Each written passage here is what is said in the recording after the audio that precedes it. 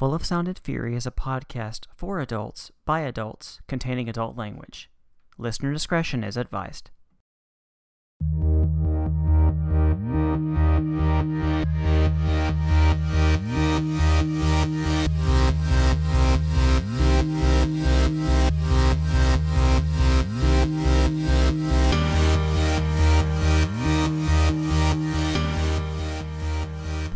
Oh, okay. Good mistake then. Are we, though? These are scary times, man. Yeah. How is stage 5? Five. You know, people less participatory than they were last time.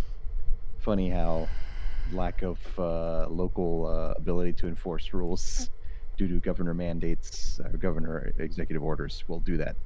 Is stage 5 like the worst? Yeah, it doesn't. Okay. It doesn't go to 6. Okay. So Yet. yeah, I guess yet. I mean, I don't know what else they can do. I mean, it's just recommendations. Like at this point, like if you're unvaccinated, like they just put the not symbol next to like everything. Like it's just like don't do anything. Just go away.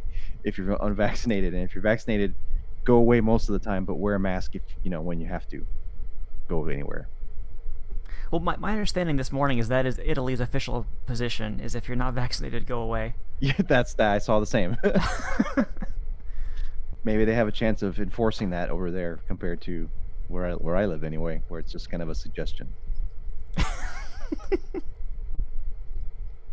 I don't know how to feel. Well, actually, I know exactly how I feel about wearing, health protocols are being viewed like masturbating on an airplane. It's not technically legal, but frowned upon. Yeah.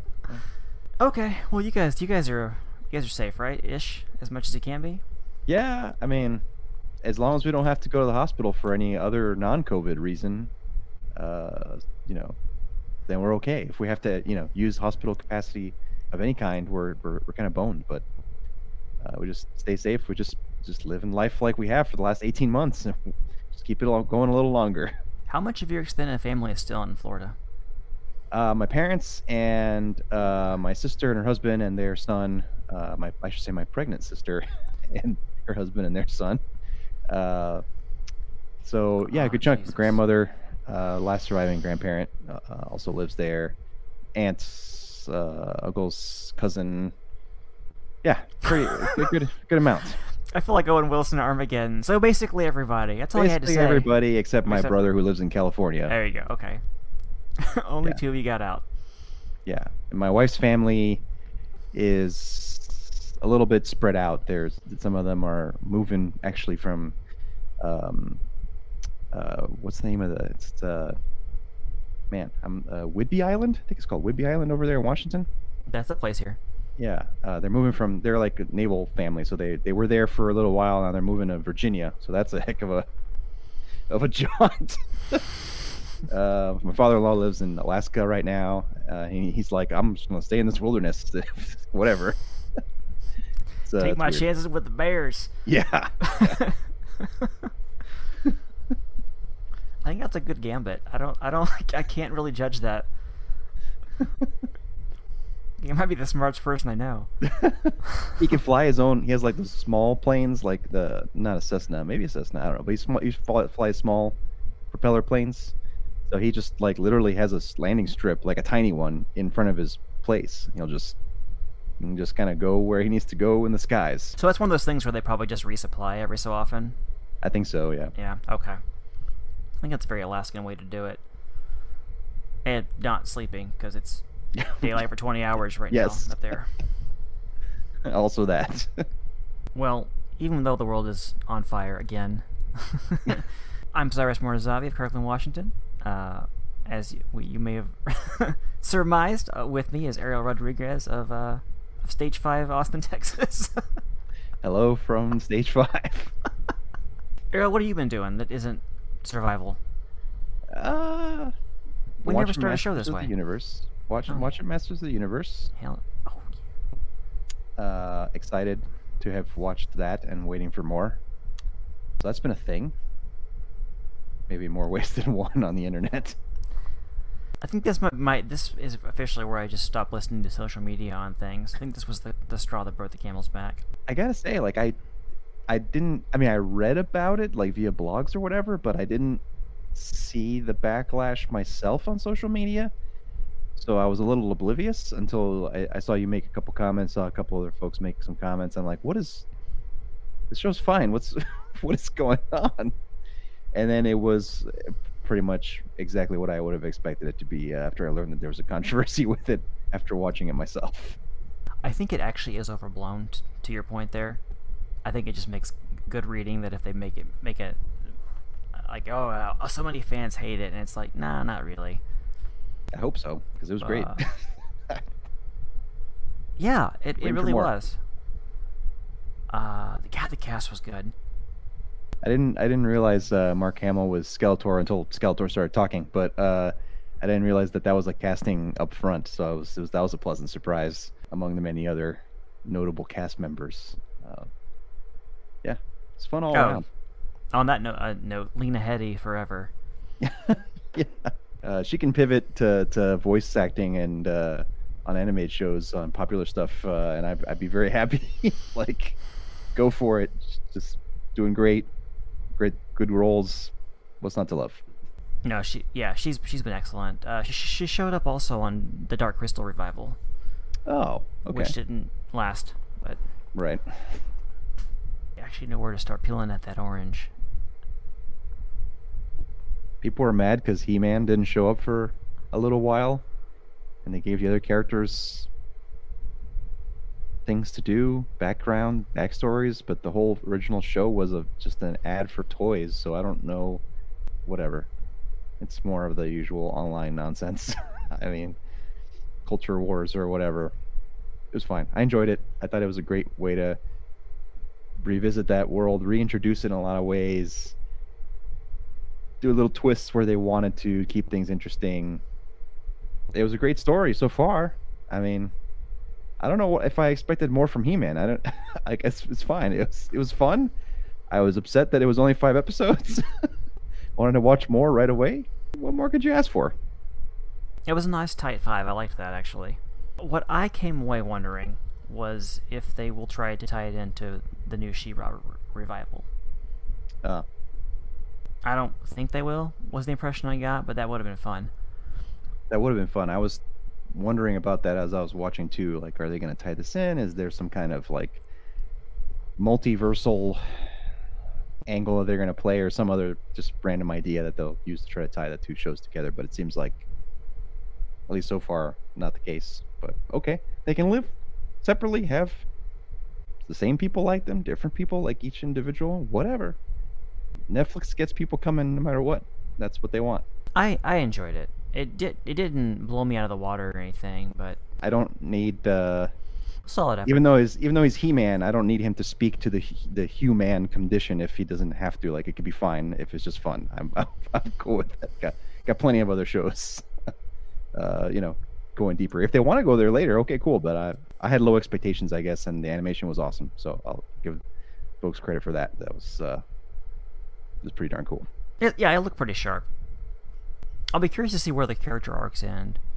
One thing that did stand out to me was the idea that in He Heaven, or whatever the hell they would call it. Wait, there's Preternia and Subternia, right?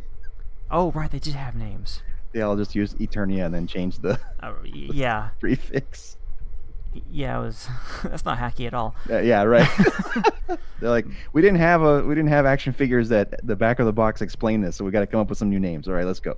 Yeah, and Marvel's too busy for us to just outsource them again, like we did back in the day. Right. But the idea that Adam continued to be Adam in the great beyond, as it were, or post Turnia, or whatever the hell it was actually called. Yeah, I thought that really worked with the story arc they were building for Teela. You know, the idea of being betrayed, and is like, no. You. The truth is you were the only one who. They don't explicitly say it, but they, it's pretty clear what the intention there was with the story choices. A fair amount of depth for He-Man. Yes, way more than it's ever had. I mean, people should really appreciate that. Like, they did a lot in 5 episodes to turn that around and build it into something that clearly is gonna, be a continuing franchise. I mean, that's awesome.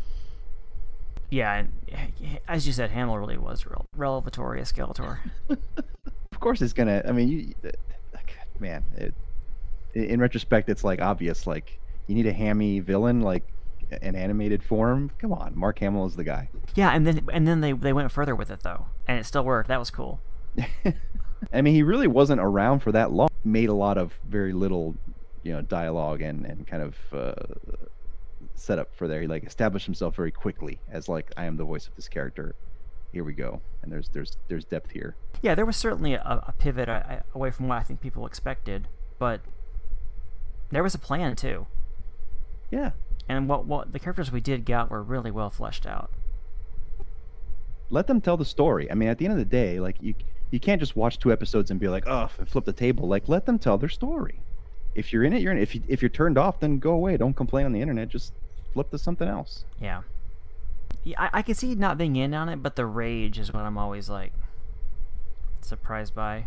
Actually, I don't know that I should be anymore, but if anything, it's surprising people are wasting their time when like you literally all you have to do is hit back, and then there's like a sea of other content for you waiting. Like, why be enraged? I mean, it doesn't. I don't know. I think that's what the internet's for these days. It's really kind of sad. Gets you clicks, and the algorithm promotes you more. So, I suppose. How much of the Olympics have you watched? Well, only what the Peacock app will allow me to watch. It's been an utter let's disaster. Start there. I've wanted to watch a certain amount of Olympics. I am not a normal Peacock subscriber, but some family wanted to watch the opening ceremony as maybe not together all contemporaneously, but watch it within the few days and talk about it. And then I was like, okay, well, I'll give Peacock $5 for the month, and I can hopefully stream I confirmed I could stream the opening ceremony. And then the app seemed pretty cool. Like, you can scroll through the sports and pick the particular sports. I'm like, okay, that's nice. I can like pick and choose any interesting sport that I might watch that I wouldn't have been able to watch before. But then it's like, frankly, a shit show in terms of what you can watch and what you can't. And then I started digging, and it's like, well, then there's the NBC Sports app, then there's NBC the channel on TV, and then there's CNBC and the NBC Sports channel as well. It's like, well, I don't have cable. I cut the cord a long time ago. It's like, guys, this didn't need to be this hard. You could just put all this. It's all digital files. Just put it all in the one app, and like, we're in the future now. Yeah, like if you want to charge a fixed fee for like a dedicated Olympics app that just lets me see everything whenever I want, okay, I can decide or not. But like, this is a mess. Like, there's no reason for this. It's not the first misstep in the streaming wars, but I think it's probably one of the most egregious. I just can't get into the mood for it. It doesn't feel real. I mean, when I watch it, what little I've seen just kind of walking by the television when it's been on, I'm like, oh, there's nobody there. Yeah. Yeah. Because Tokyo is probably at stage 4. Or whatever, right? And yeah. And then, Simone Biles, who has been just a rock, just has a mental breakdown. I'm sure there's no correlation there whatsoever. There's a lot going on. They should have just not done them, but that, in my opinion. But yeah, well, they were so close to doing them. I understand wanting to do it, and I was excited for Tokyo to have them, but it's like the idea that they didn't at least try to wait till 2022 always struck me as a really bad idea. Women's team lost to soccer. Yeah. How much of that do we want to blame on the kit? I'm prepared to go as high as 85%. Wow. The razzle-dazzle camouflage kit. It's weird. It isn't that hard to make an American-themed jersey. Every other sport figured it out. Just, again, to go back to an earlier point, fucking hire Marvel if you're that flummoxed by it. Sure. They've been doing it for 10 years now, and each version looks better than the other one. God damn it. Literally migraine-inducing away thing. Son of a bitch. Did Canada end up winning that? Oh, I don't know. I don't know. It doesn't matter. question. These Olympics were fake. That was my original point, and I'm sticking with it. It's been hard to follow for me too, to be honest. Like because it's. I mean, being a parent is definitely a part of it, and the whole pandemic and the Delta and all the variant and all that stuff has not made it easy to keep my mind straight on it. But the app confusion, and then like, okay, is there a replay or highlights? There's like what's the score? Like when did the results come in? Everything's happening, 14 hours in advance, time zone wise. So it's like it's already happened, but did it already happen? Is it like, how am I keeping? It's just hard to keep track unless you're like closer in time zone, I think, anyway. So, and honestly, that's been another part of the frustrating part about like trying to watch some of the events. It's like, well, I just saw a tweet about the score, like US winning gold in basketball, let's say. It's like, well, then do I really want to watch the replay? I already know what happened. Yeah. Like, part of the interest to me is like being able to see what's going to happen live or close to live, not, oh, this happened 12 hours ago while you were asleep or whatever. It's like, and that's part of the game. Part of the process of the Olympics, right? They're going to be wherever they're going to be, but I don't know. It all just didn't gel for me this year, or this go around, I guess. It's always been an issue. At no point in our history should it have been less of an issue than this year with all the new platforms. Yeah. But here we are. Are we recording on the last day? I don't even know. Yeah, I tried to look for a replay of the closing ceremonies earlier today and didn't see them, so I assume we're okay. Coming up on the last day, because it should be like morning soon, right? Or already, or something like that. In I think Tokyo we're recording area. like 9 a.m. Tokyo time. Yeah, something like that. So if that, maybe that today Tokyo time, like Monday, is the last day, I have no idea. I can't think of anything that's made it through my malaise about it either, as far as like, oh, this happened, that's cool. Yeah. You know what I mean? It's just not on anyone's radar. I mean, maybe I'm just in the wrong social circles, perhaps, for it, but I know some folks in my social circle that have been watching it or trying to watch it. Friend of mine, well, you know James Harvey. He watched 5 minutes. He said, I'm going to watch 5 minutes of every sport. Just 5 minutes. I'm not going to give it any more than that for the sports that I don't care about, or I'm not familiar with, or just don't care to watch. So he watched 5 minutes of every sport, and then has developed an opinion about each one. I thought that was interesting. yeah, he gamified it. Yeah, and he does that for him. He's pretty good at doing that kind of thing for himself. But other than that, I can't say I know a lot of people that are watching it regularly.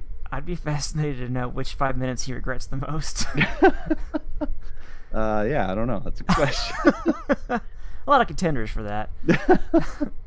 There's this ongoing mystery. Okay, here's the thing he said in another friend chat that I was on, that he was mentioning, like, it's not clear whether in some of these equestrian matches or competitions, if the riders are given a random horse or not, which I think is insane if they're just given an unfamiliar horse to work with.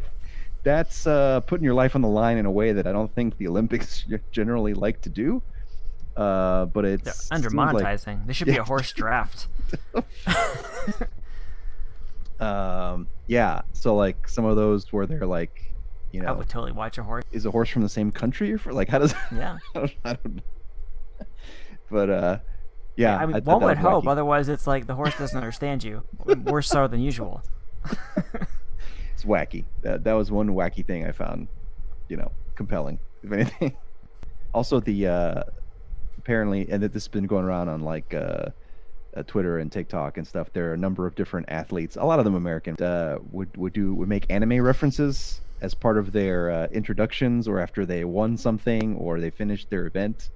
So a few One Piece references in there, a Naruto reference here and there. Apparently, the Japan's volleyball team did a play that was also in the anime Haikyuu, and like people were freaking out about that. So like there's a few. That's cool. See, now that I'm interested in. I think the gold medalist windsurfer didn't he shave his head like Aang? Yes. There's also a few. And there's like a couple of synchronized divers or something that had like the 4 element symbols from Avatar like tattooed on their back or something. It's like crazy. That's cool. How much money did Disney get this week? with the Jungle Cruise. Yeah. I don't know the exact numbers, Did but did you experience the backside of water? I did. Okay. Out of joint curiosity between my wife and I, it was. I don't know if you've seen it, but in my opinion, it was fine. Oh, I totally saw it.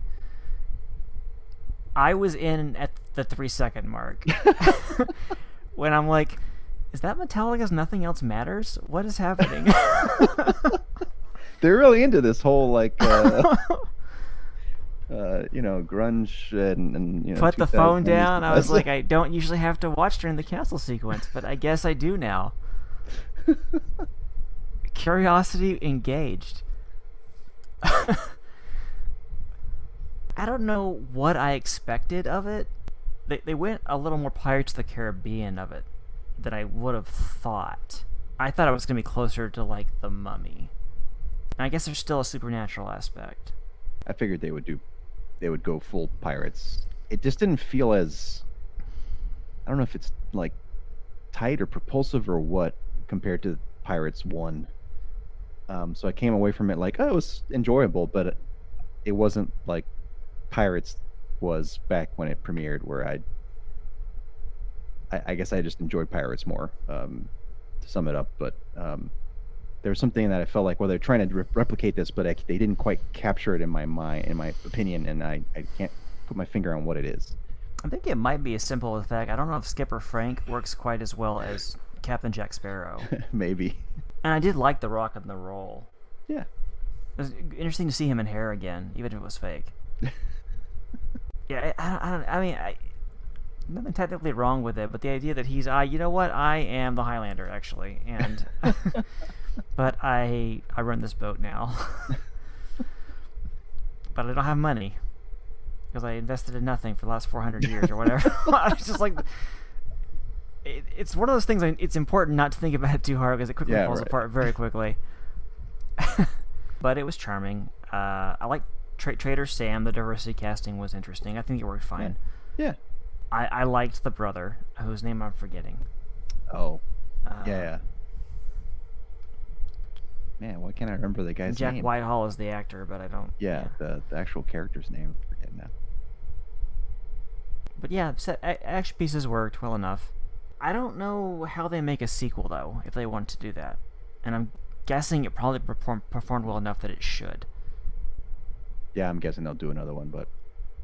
It's so hard to know right now, because people can't go to the theaters. I mean, we know Black Widow was a triumph, because they did really well both on both Premiere Access and in the theaters, but that's been a month ago, and it was a very different world. How much money did Scarlett Johansson get from Disney this week, you think? They gotta be putting an offer together at least, right?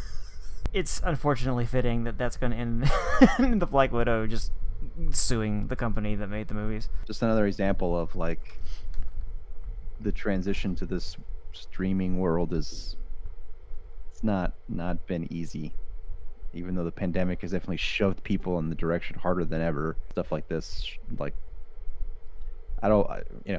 corporations trying to do whatever or take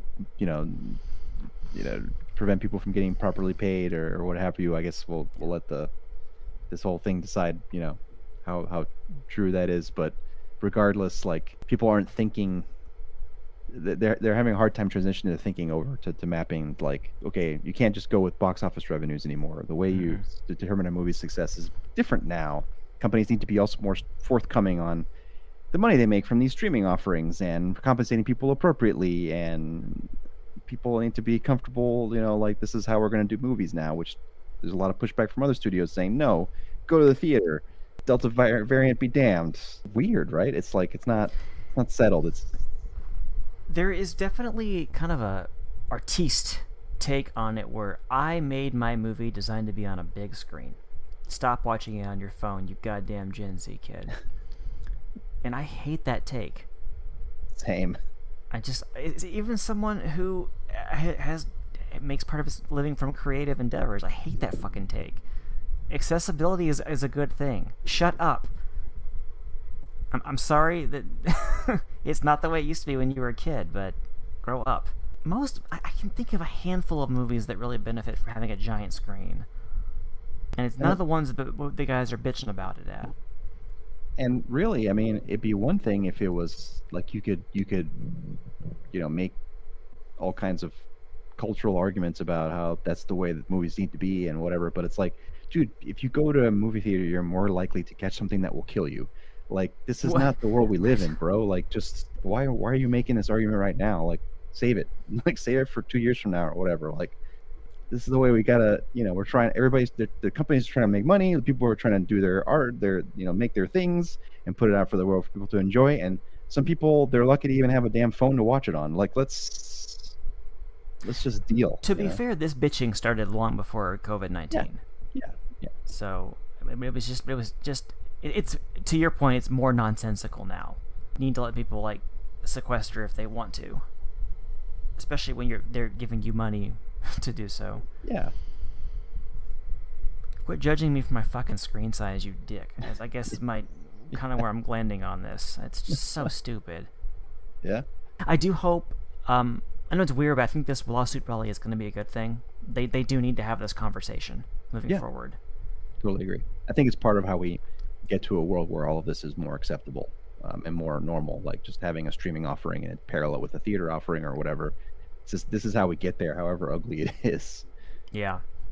And when talent does have their pay rate is tied into those box office receipts, they need to rethink what those are. Yeah, totally. If you want to continue to have like every big name actor in your MCU films, for example. Yeah, it just goes to show that like the technology part of it was the easy part, like, and even that has been a little bit of a slog. But like that part, like they figured out like how to stream it to you and charge you an exorbitant amount of money for it, like instantaneously. But like the people part and the cultural part, acceptance of it all is work in progress. For sure. I guess I'm just continue to be kind of flummoxed that most of the pushback is from the creators. That's weird. Yeah. And maybe it's the, shall we say, the wealthier creators that have room to make whatever argument they want because they're not that hurt by things one way or the other in the margins. Like, like the Christopher Nolans of the world, like that dude, whether you watch it in a movie theater or not, like he's not suffering. Like, compared to maybe somebody who's doing more indie stuff. You will still be confused. Yeah. Don't worry. I got this. You have not watched the Suicide Squad yet, have you? I was able to watch it last night. Oh, I'm so excited. There's a shocking amount of meat on that bone. Yeah. So I'm 10 minutes in, right, to this thing, and I'm like, oh god. I want to bail out. I don't want to watch this boys take on like, hey, violence is funny, right? Let's do this for 2 more hours. But yeah. But it did have a story. If you just want to open that way, totally fine. That's cool. I just was before that was gonna be the whole damn thing. Okay, so a lot of things came to mind. Number one, why does James Gunn hate birds? Excellent question. Excellent. There's a lot of ornithocide in this movie, Ariel. Yeah, there is. That's hella observant of you there. Especially the part with the parrots. I was like, why? Why are you doing this? Why is this character like? Why do we need to go through this? This is unnecessary. Like, more than maybe any of the other things going on in this movie. Like, this is not. We don't need this. Why? He seemed to be going back to the idea that if you hurt animals, you're a shithead. I think that was just kind of how he was trying to like establish who was like truly bad and who was kind of bad. Yeah, I was like, most bad, people are shitheads in this movie. Yeah, there's very few non. So okay. Yeah, so I think he had to establish a sliding scale, and that scale was bird based, and I did not know what to do with that. Very weird. Margot Robbie, great as Harley.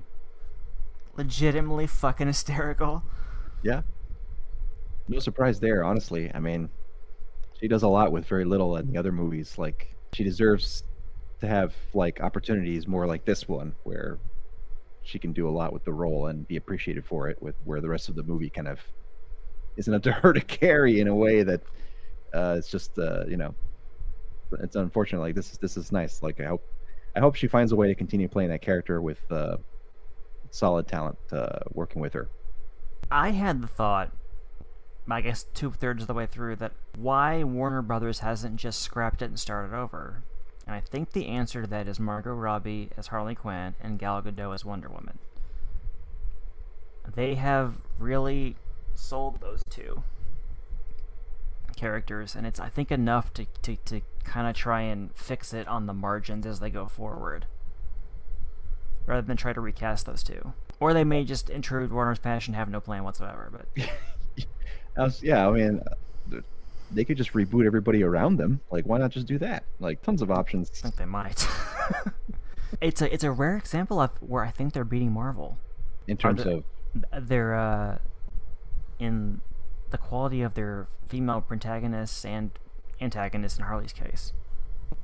Although she's really more of like that female Deadpool we talked about way back when. Yeah. With her, so she's kind of in the middle. I still haven't seen Birds of Prey. I probably need to go ahead and watch that and hold my nose and pull the trigger on it. But I watched it a few months back. It's the same type of thing of like Margot Robbie, great with what she had to work with. Story, I just felt like it's, I don't know, and I'm struggling for the right words. I think Cyrus, you had said you were getting at this like a podcast or two ago. It's just like some of these DC movies, they just feel like they're just trying to make a movie with like a standard plot, and they're throwing DC characters in it. And I feel like that's what Birds of Prey was, and it was a shame because like, how do you like bring in Margot Robbie's Harley and Rosie Perez and Mary Elizabeth Winstead and just make this kind of mostly pedestrian? I didn't feel like this was an exciting comic book movie. Like, it was hard to engage the fan part of me watching the movie. It just didn't feel like it. And they're very paint by numbers. Ewan McGregor too, his Black Mask, like, they just wasted him, if you ask me. Like, but this gave me hope. Seems like they just need the right set of creators to, like, you know, put something out there of high quality that's in line with, you know, what you expect from this franchise stuff. Yeah, they clearly, back in the early days of the MCU, they had that brain trust that worked with Feige to like make sure all the tones were correct. Feige later jettisoned that when I think there was just, I think it just got too unwieldy. At the time, there was like, I remember there being some controversy over that decision. Mm-hmm. Yeah. There was a power grab on his part, but I think he was just trying to streamline the damn process. And maybe it was a power grab. I don't fucking know, but it's hard to argue with the results. And maybe at some point you've bootstrapped it enough, right? Like, you've got the thing cohesive and you've like mapped out the things you need to map out so that you get the house feel, house brand like established. And like, do you need the team like reiterating on that? Like, do you get almost too inside your own head at that point? And maybe that was one of the rationale for breaking up the group. It's like, well, we've established this now, and then maybe we also want to like challenge it as we get more and more successful, like to be able to branch out and do the things they're doing now or starting to do now. In contrast, DC just seems to be all over the damn place without like a coherent thing that you kind of feel comfortable, at least for me as a fan, you know, DC Comics fan anyway, approaching this stuff and feeling like, okay, I've got the faith that there's going to be something really engaging here that gets me going. It just seems like a flip of the coin every movie. Oh, absolutely. I continue to be fascinated by the idea that the DC films are so much darker than the MCU ones. Blows my freaking mind. Blows my mind. Because as a young man, it was those were their brands in the publishing space, completely inverse. And as a young man, I was like, oh yeah, give me the adult content. Marvel. DC is for dads. But now that I'm old, and I'm like, I kind of like the more well thought out, well done, all ages stuff. That there's a charm to that that's refreshing, and you'd think I'd be able to go to a Warner Bros. Film for that, but I can't. Just mind blowing. Mind blowing. I got Superman ripping people's heads off. It's just like, what is happening? I mean, Shazam got a little close, but even that it was darker than maybe you might expect. I don't know. blows my mind that that's where we're at today. That like DC is the dark universe. Well, yeah, and I think of the films with heart, the Suicide Squad is the one with the most heart in it so far. What the fuck is that? That was, I'll be honest, like that was actually a really like sticky moment in the movie that I just didn't know where they were going to go. Is when Waller's about to blow everybody's head off because they're not doing what they want. Like how are they going to get out of this? I didn't expect the office lackeys to rebel. Like that was a genuinely surprising moment. We as a society do not appreciate Idris Elba enough. Oh man, where do I even begin? He's so good in this movie, So and freaking good. it's ironically this movie proves that he can't be James Bond. He's overqualified. Yeah, that's exactly what I was going to say. Bond is too damn paper thin for him. And to get him in all his glory, you have to let him go a little dark. And if you do that, it's not James Bond anymore. But yeah, and then they had him swearing at his kid, and they're sitting there just having an FU fest, and it so worked. And I'll be honest, like I'm sure James Gunn meant to do it this way, and it wasn't just a response to the Will Smith character right from the original Suicide Squad movie, but it plays so well in contrast to that too, where it's like, no, this is not the same character. This is not. They just like had to change the name because Will Smith is well known for his role or whatever. This is definitely like a different thing, and we're just gonna flip it on its head, and they just did it so well. And then the whole like Peacemaker, like he's like, wait, he does exactly what I do. What the hell are you talking about? You just said that about me 5 minutes ago. And everything just played really nicely against audience expectations. Just so well done. Yeah, they worked up to the inevitable confrontation between those two very well. Yes. That was well done. Idris Elba, just, man, what can he do? I hope this is the star-making role he has deserved. Like, let this guy start carrying some fucking franchises, or maybe he just don't need to start. What he's got that show. Luther. Luther. I was about to say Lucifer. I was like, that's not right. Although I would be there for that. Yeah, sure. Luther. Yeah. Is that just him being badass for like 6 episodes a season? It's I've only seen the first 2 seasons. Dude, it's a nuanced show. Like he's badass, but he's conflicted. He's a cop, but he's like on the borderline of being an anti-hero cop. Like he makes challenging decisions that don't always go his way, and he's got to deal with it. Oh, he's got his own. It's like it's Is it almost Dirty Harry? Sort of, but not. It's not so much like he makes bad decisions that turn of violent. It's just like he like toes the line of like what's the appropriate thing a cop should do, and he's like pressured by certain circumstances in his own personal life and also the investigations. And then they've got Ruth Wilson as like his nemesis, like his Moriarty Dexter, like a mix of Dexter and Moriarty type of super criminal thing. But they have their own twisted relationship with each other too. It's just it's worth a watch. That sounds awesome. I'm so in. I'm gonna go on my queue of things I just don't have time to watch. But yeah, and he's amazing. I mean, he's Idris Elba. What he's great in everything he's in. Yeah, I really enjoyed it. It's got to be one of their best movies they've made in a long, long time. Gunn's going back for Guardians 3, right? In the immediate future. Okay. Yeah, he's got the holiday special, which I guess he's doing first, Disney Plus exclusive, and then he'll do the actual movie.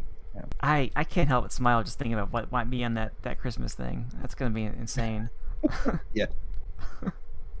And I think he's developing a Peacemaker show for HBO Max, spinning out of this movie. So that's interesting. There's that too. I don't watch pro wrestling because I'm not a dumbass. So John Cena being just muscles on muscles on muscles was kind of a revelation to me. Oh, yeah. I was telling my wife, I was like, you know, what's his head? The guy that plays Rick Flag. Why I'm losing his name now. Yeah. Joel Kinnaman. He's like a ripped dude. If you watch the Altered Carbon series, like Joel Kinnaman is a massively cut, tall man, and he looks like a matchstick compared to John Cena. They're all big and they all look tiny, except for the CGI shark dude. Yeah. It was the only guy who was bigger than him, and I guess Starro. But Sure. Okay. Yeah. Unbelievable. John Cena is a very well built man. yeah, he doesn't look real. I don't watch wrestling either, so I mean, Yeah, I'm out of context for how he compares to others in that space, but seems huge. I mean, I guess Batista was a former wrestler too, right? So but he's normal human being big. I mean, this this was something else entirely. I was just holy shit. So as I'm going to watch Suicide Squad, I'm scrolling through that horrible HBO Max menu, just chaos machine. I come across ads for Titans. season 3 Yeah, next and week. Ariel, God help me, it looks good. I'm interested. I was there for season 1 and 2. Okay, I was Why not not there season for 2? season 1. I could, I powered through the pilot. So this is why what I want to ask. When does it stop hurting me? Like, when can I jump on without it like just being a constant punch in the face? At some point, it clearly does get good. Yeah, I mean, I was in for the ride when it was like a DC Universe exclusive, and I don't know, the whole fuck Batman thing got me interested anyway. I was like, yeah, you know what, I'm here for this. Let's see where this goes. The thing is, I feel like the show got progressively better in my mind in season 1, and then it dropped. Like the end of season 1, it to me wasn't great. Like it ended on a cliffhanger, and I don't know if that's because they ran out of money or there was some other issue or what. I know like a lot of other shows in that service before it collapsed into HBO Max had trouble. Then season 2, I think, like did a wise thing, and they're like, we don't have the CGI budget to do the Trigon arc for Raven Justice, so let's just close it off the best way we can here and then move on. And then I thought like it was really strong from there. Like they brought Deathstroke in as the big bad for season 2, and That's always good. it always like it worked really well. What's his name? God, Is it Manganiello? No, it's a different Deathstroke, but it's this dude from Poor Joe. He got to be in for like 2 minutes, know, and I it's know. something no one watched. I know. God, I'm blanking on his name, but he was so good at it. And it was just such a strong story until Robin, or not Rob, well, yeah, Robin before he becomes Nightwing, until Dick goes to prison. And then in the prison scenes, which it's not really a spoiler that he just shows up in prison, I won't really go into the details. Sure. Then I felt like it went off the rails. Like, well, now there's a little bit of cultural appropriation of Hispanic people and some other stuff, and it's just like he's wallowing, and it didn't work again. And so it's like up and down, and then it finished strong, but it was like a weak couple of episodes in there. Mm-hmm. So where it'll stop hurting, I think you kind of have to expect It's a roller coaster. damage. Yeah. Oh no. But I mean, the fact that they're even doing this with any of these characters, you get to see Nightwing on TV at all, like in this way, I think it's a blessing in disguise, if you will.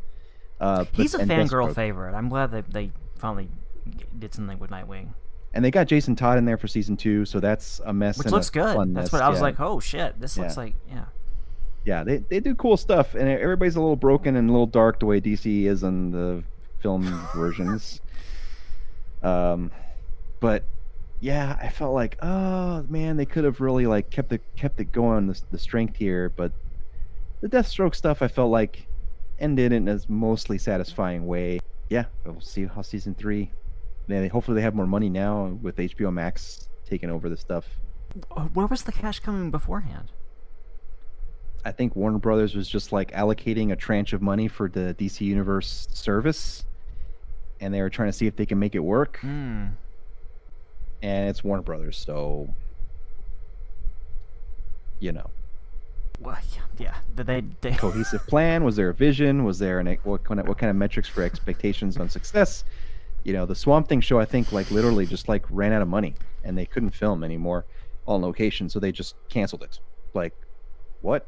Like, but Doom Patrol is like an amazing show, and like that one like sailed right through 2 seasons with seemingly no issues or compromises needed whatsoever. I don't know.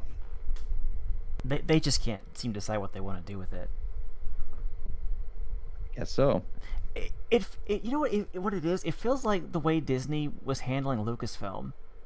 If Disney just never learned from their past mistakes. Like, yeah, there were some missteps, but they did eventually like figure it out. They found their showrunners, and now it feels kind of like they're good to go. But oh my god, it continues to be 2 steps forwards, 1 step back with them. But maybe the Suicide Squad was good. Shout out to Sylvester Stallone for just being King Shark for the hell of it. That was super fun.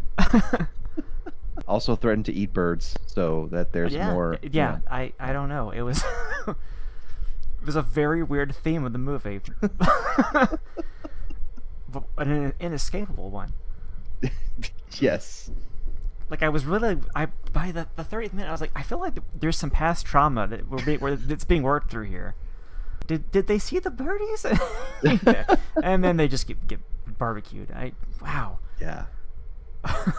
I'm like sitting there watching it. I'm like remarking, like, why are they doing this? What is the purpose? Just like my wife Joy and I were just like, just open the gates, let the parrots go. Like, why do you have to waste gasoline on this even? Like, what are you doing? What's the next DC film we got on the plate? Is it the Batman one next year? I think so. I think Shazam 2 is out a ways still too. There's a Black Adam they're making, yeah. Oh, also that, yeah. There's a second Shazam and there's a Black Adam. I have so little interest in both those. It's not even funny. I saw that Supergirl, the CW one, is wrapping.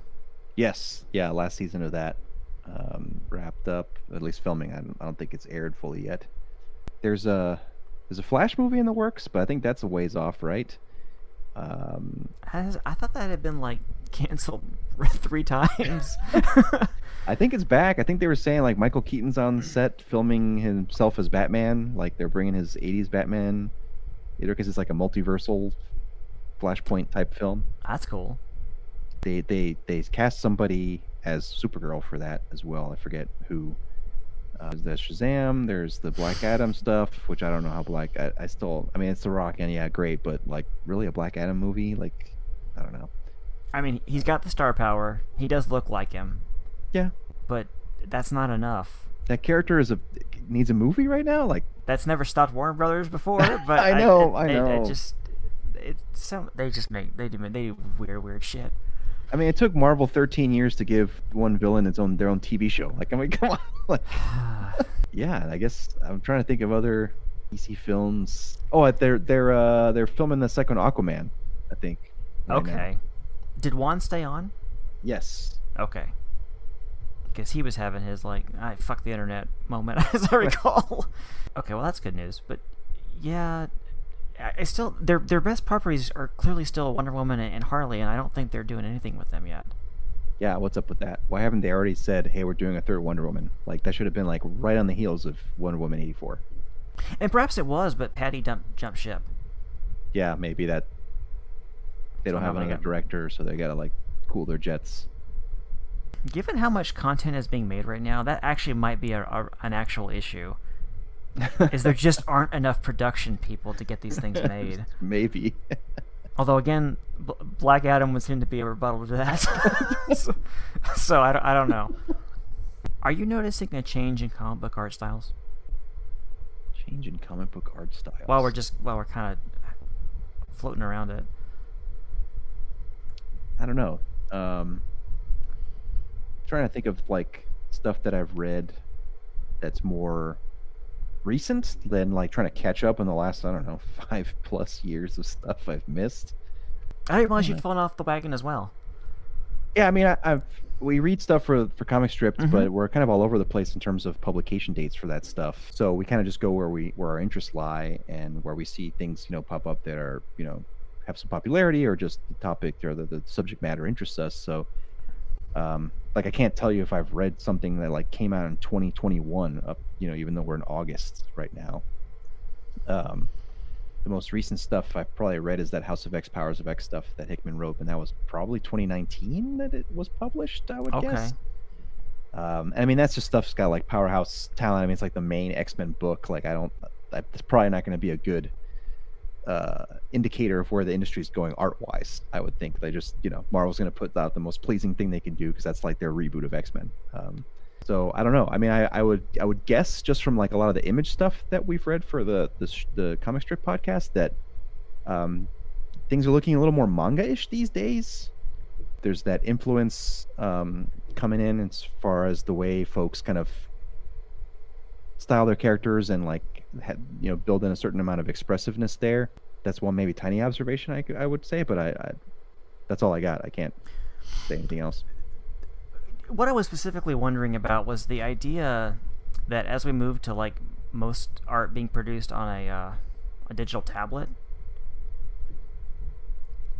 the need for traditional ink just doesn't exist anymore, and that drove the style for at least 100 years. But I think, there's been more digital painterly type stuff, at least the handful of things I'm looking at recently, and I was wondering if that was slowly kind of becoming the new thing. Just because things like Clip Studio Paint and Photoshop are so damn powerful and really help with speeding up process. Yeah. Because I know I was watching a YouTube documentary on a popular mangaka, and they're all digital now, but the style is still the same. They're just, the tones are generated by a computer now. Right. Instead of some poor bastard with an X-Acto knife, just like I wish I was dead, cutting shit out on it all the time. And you can pass files around, right? Like you can say like, okay, these are our brushes, these are our backgrounds, these are our, our formats, our bubbles for like, house bubble sets and panel sets, and like all of that you can kind of like save and automate and replicate without being so painstaking. Yeah, it totally streamlines the process. It's just, at least in Japan, everything still looks the same way it always has. Yeah. Here, I was wondering if maybe not so much. Like, I'm wondering if that first generation of image guys will be the last guys that drew like that. I mean, it wouldn't surprise me if that were the case. But I definitely do see guys who draw like that still at Emerald City Comic Con and stuff like that in the artist alleys. There's that you watched it, right? There was like that set of documentaries on Disney Plus about Marvel. Some of them were like featuring people who do cosplay, and like the first episode was 616. on like 616. That's it. There was one where they talked to different artists and how they work like across the world, right? There's like the guy in Spain, and a bunch of different people all over the world working on stuff, and it was interesting to me. Like some people will just like, they're like, I still pencil my stuff like physically and then scan it in and send it over to editorial, and like somebody's got to go ink that, and like I guess there's because everything ultimately gets to digital, there's still that flexibility of like, well, make your art the way you want to make it. But then I wonder at some point there's going to be those bottlenecks, right? Like it's got to get inked, it's got to get colored, and it's got to get lettered and put in the pipeline.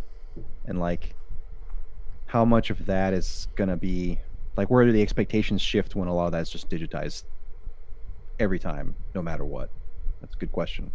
Yeah, I think the division of labor will largely stay the same, if not be even more hyper compartmentalized. But I just wondered if the comics would, as a result of that, start looking radically different than what we've been used to. Okay. But same as each other. Yeah, that's a good point as well. Yeah. I get what you mean. Like different from the past, and then homogenized across. Yeah, the comics we grew up with, it was all guys who were trying to be a more gritty version of Neil Adams. they all drew like Neil. Yeah. And the way that in Japan everyone drew like Tezuka, but if you don't need a fucking rapidograph to print shit, you really need a lot of black lines. I don't know. And if you don't need a lot of black lines, do you crosshatch like a crazy person? Yeah.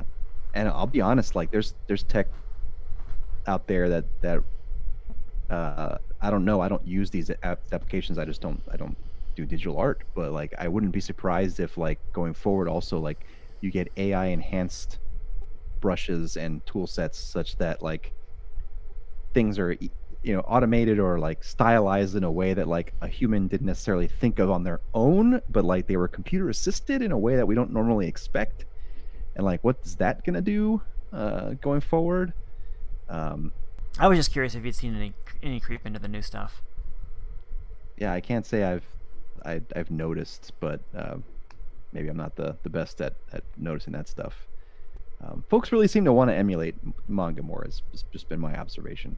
I don't know if that's just manga's more popular. So if you're a younger artist, you've read a lot of manga before or that influenced you and got you to start, compared to maybe Neil Adams being your main influence, decades past, and you see that, reflected in the work. That started like 20 years ago. I remember, God, everyone lost their fucking mind when Madureira just started drawing the way he wanted to draw, and it was super divisive. Some people loved the shit out of it. It was like, fuck this. I don't want to look at anime.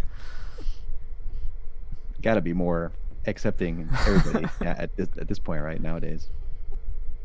Well, yeah, it's been a generation now. People just get a lot of their pop culture from Japan, so. Yeah, I mean, look at the Olympics. People are doing poses from One Right? Piece on the Olympic stage, and no one's watching it. Yeah. Or they're trying to. We're just figuring out which one of the 7 apps and 3 TV channels. I'm struggling with the idea that people aren't watching it on Peacock, but rather TikTok. Yeah. Because that's what they can get to work. Yeah. That's where we're at. I've started saving for Galactic Cruiser. Oh my God. Experience to be worth that kind of money.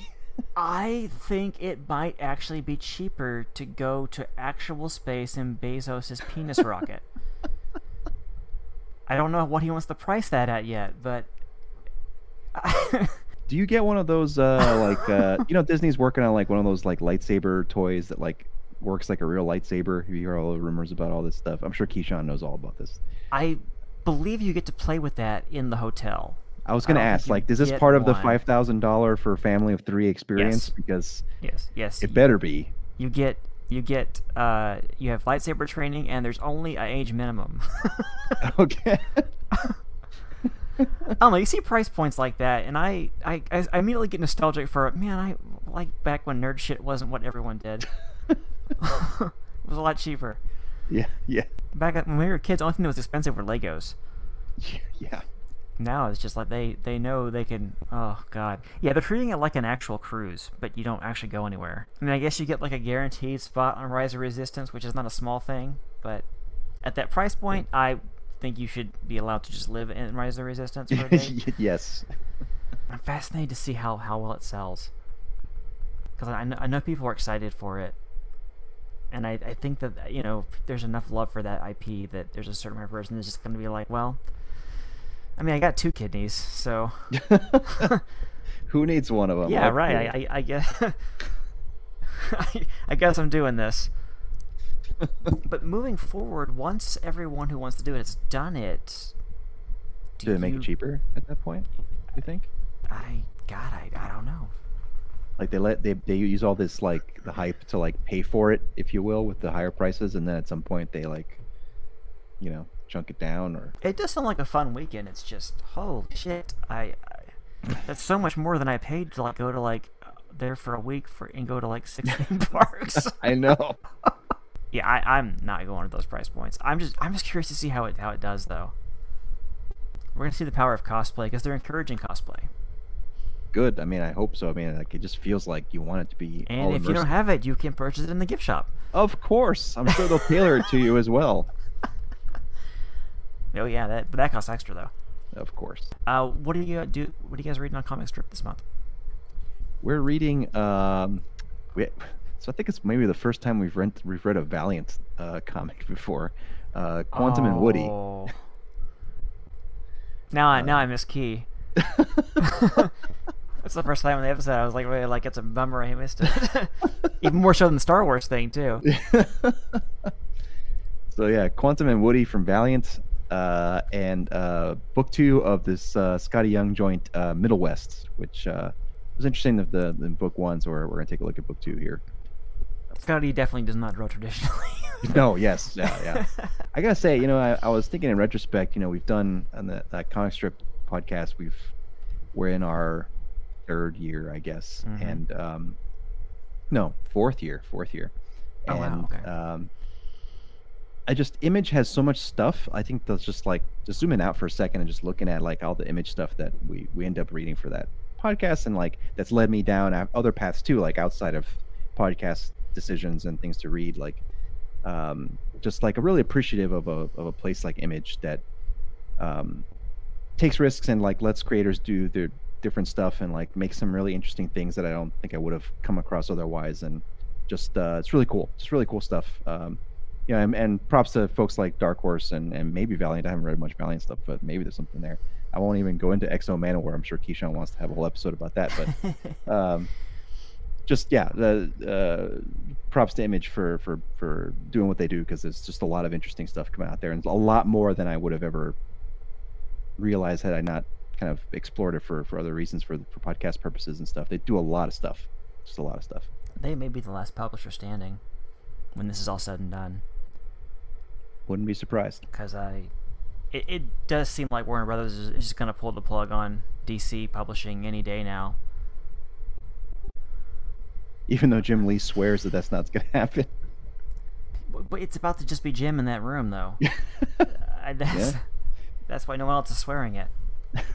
Just him and his 27 children. But I'm exaggerating slightly. I think he only has 19, but he has a lot of kids. Wow. I didn't know that. Big fucking family, man.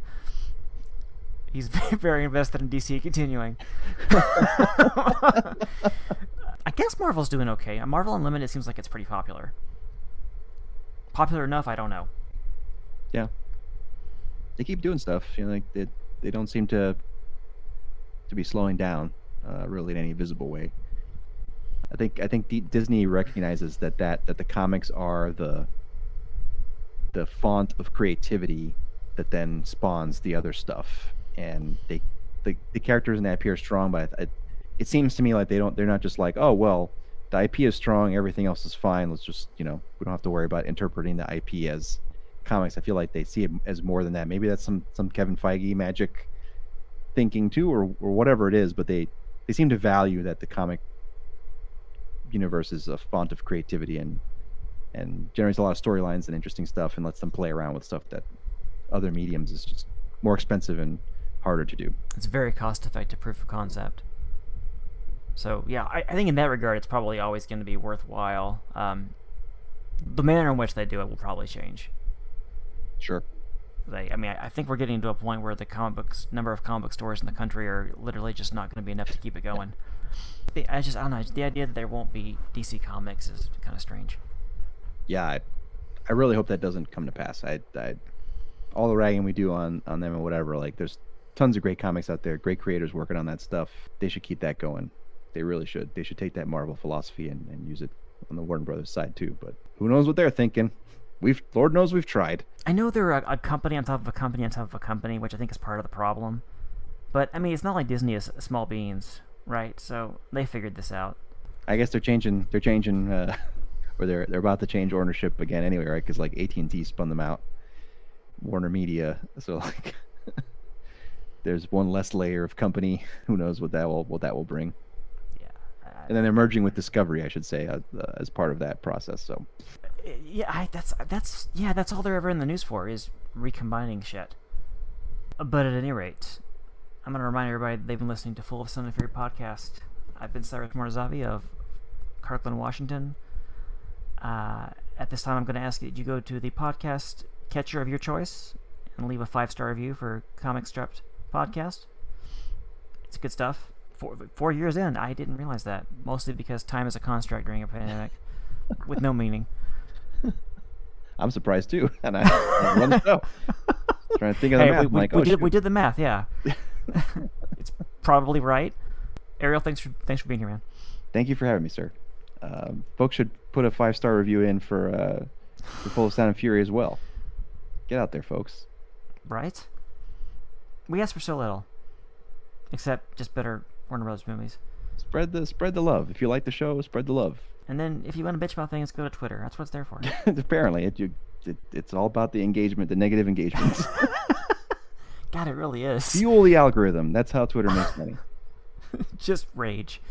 This episode and previous episodes of Full of Sun and Fury podcast are available at fullofsunandfurypodcast.com or by subscription to Apple Podcasts, Google Podcasts, and Amazon Music. This has been a Great Sword Studios production, copyright 2021.